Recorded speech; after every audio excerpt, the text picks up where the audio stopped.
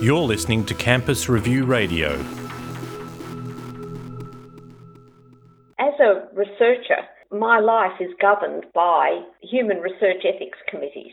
If I was doing research with animals, it would also be governed by an animal research ethics committee, but we're talking about the human side of it here.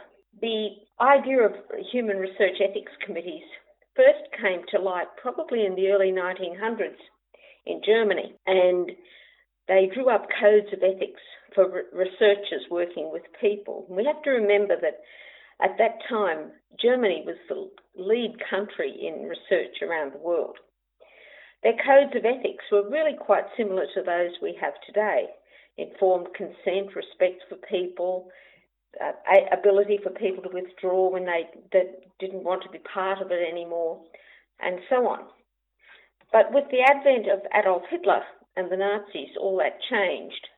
And as we know, Hitler set up concentration camps and death camps across Germany and the occupied countries. And in some of those camps, medical experiments, scientific experiments were carried out. The camps provided the researchers of the time with what we would call today lab rats. The only problem is that they were human beings. The prisoners in those places had no choice over anything. They had no rights. They were used as lab rats in the most horrendous experiments. They had no right to withdraw at any time. They had no ability to consent or not to consent. And many of them were either died during the experiments or were killed afterwards. It wasn't just prisoners in concentration camps either. Nazi Germany had, before the war started, begun a campaign of ridding the state of those considered life unworthy of life or useless eaters. They were the terms that were used. These were people, including children with disabilities, with mental illness, chronic alcoholism, a whole range of things that were considered to be deleterious to the full development of the so-called Aryan race. So these people were killed. Many of them were killed and then their bodies were used in experiments. They were killed by lethal injection or by gassing or by an overdose of phenobarbital. And sometimes the doctors would come into the clinics. These all occurred in hospitals, in psychiatric hospitals largely, or homes for the disabled, homes for disabled children. The doctors would come in and they would see what they considered an interesting specimen. And they would organise to have that person killed and their body transported to their anatomy laboratories where they were dissected and kept, their body parts kept as specimens. There are still universities in Germany and Austria with pathology museums containing body parts from people killed in these programs. There's a big movement afoot, of course, to try and redress this and bury these people with dignity. One of my concerns as a professor of nursing is that it wasn't just the doctors who were involved in these things. It was nurses as well. In fact, many more nurses killed their patients than doctors did. When we look at the experiments themselves, in the places like Ravensbrück concentration camp, which was a camp for women, or Auschwitz, there were many other camps involved, but they are the two where many of the horrendous experiments occurred. Women in Ravensbrück were chosen for wound healing experiments. There were Polish women who were prisoners because they had spoken out against the Nazi state once Poland was occupied or had been involved in the resistance. These women had their legs cut open and dirt, sawdust, glass fragments inserted. They had their nerves and blood vessels severed to see what would happen. There were transplantation experiments, transplanting legs from one person to another. a whole range of horrendous things. Sometimes they were given anaesthetics, but largely to just keep them still while the operations were going on, and afterwards there was no pain relief. Some of these women died during the experiments, some were killed after the experiments, but several lived through it and were witnesses at the trials of the people who carried out these horrendous experiments at Ravensbrück. At Auschwitz, there was a hospital where many experiments were carried out, but two main themes predominated. The first is very notorious. It was Dr. Mengele and his operations on twins, and the world knows much about that. But there was another theme of research carried out there on sterilisation of people, how best to sterilise men and women so that they could not reproduce.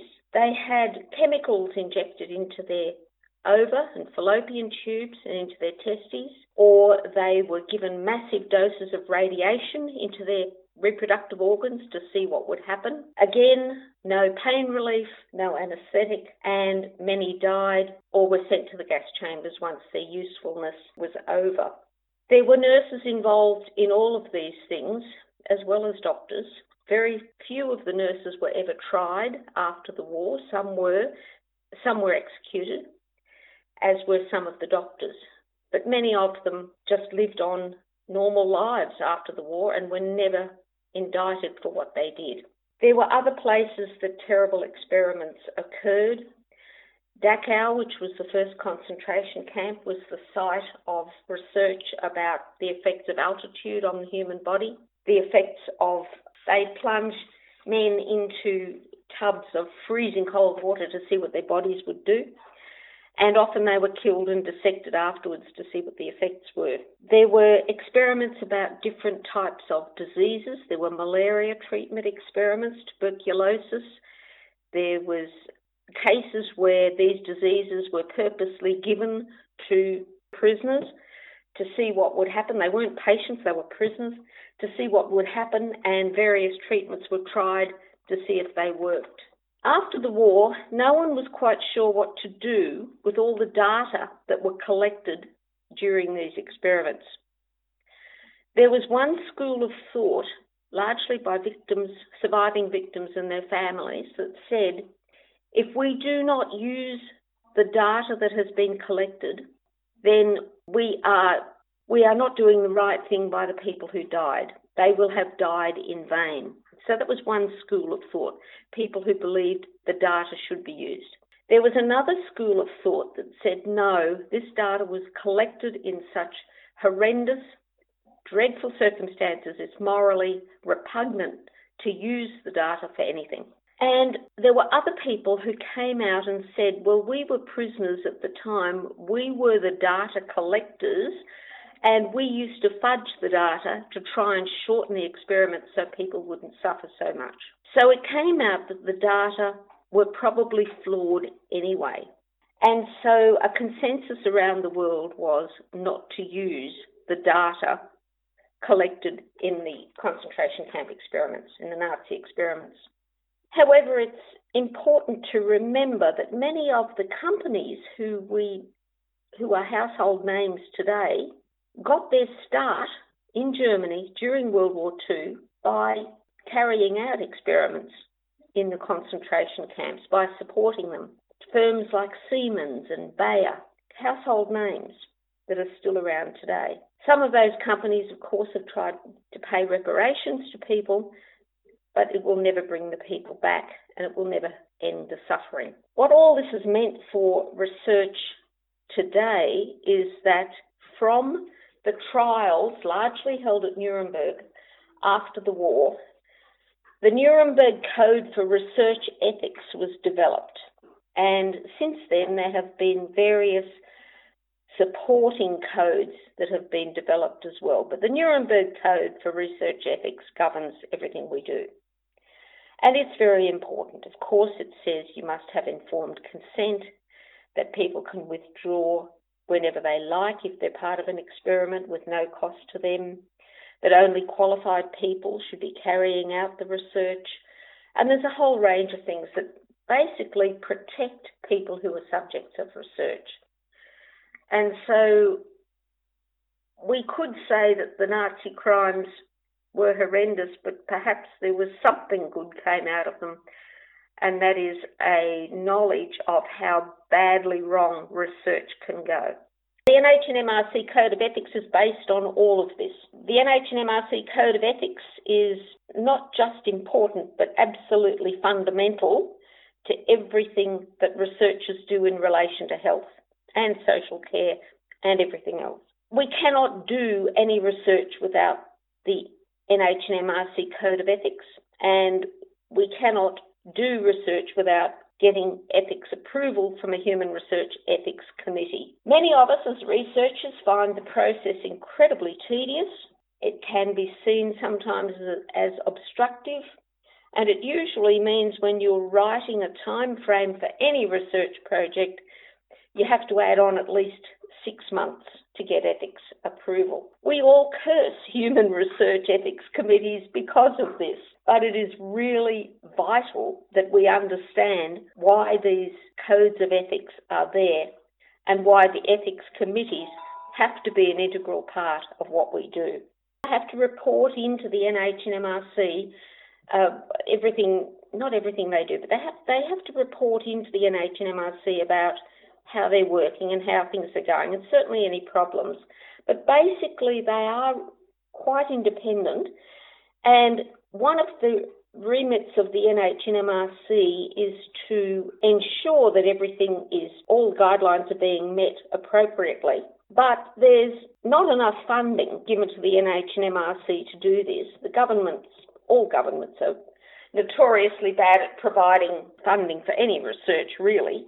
So they are pretty much between a rock and a hard place because they need extra funding to be able to do things like audits of Human Research Ethics Committees, which they're meant to do, but it's very, very difficult for them to be able to do this. So they rely on the Human Research Ethics committees themselves to be ethical and act appropriately.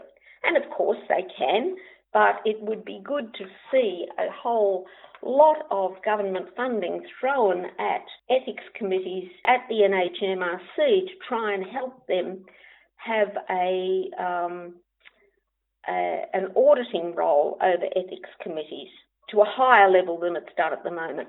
The governments have to realise that most ethics committees are completely unfunded. The people on ethics committees do it out of love. They're volunteers. There's very little funding goes towards Human Research Ethics Committees. So people do it very much from an altruistic motive.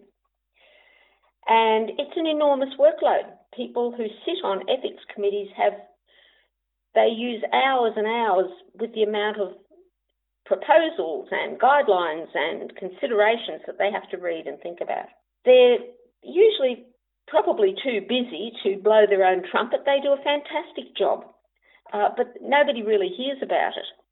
And I think it would be really good for someone to promote the terrific work done by ethics committees and to point out to government that here's this whole system that basically works pretty well, even though it's notoriously underfunded and done by volunteers.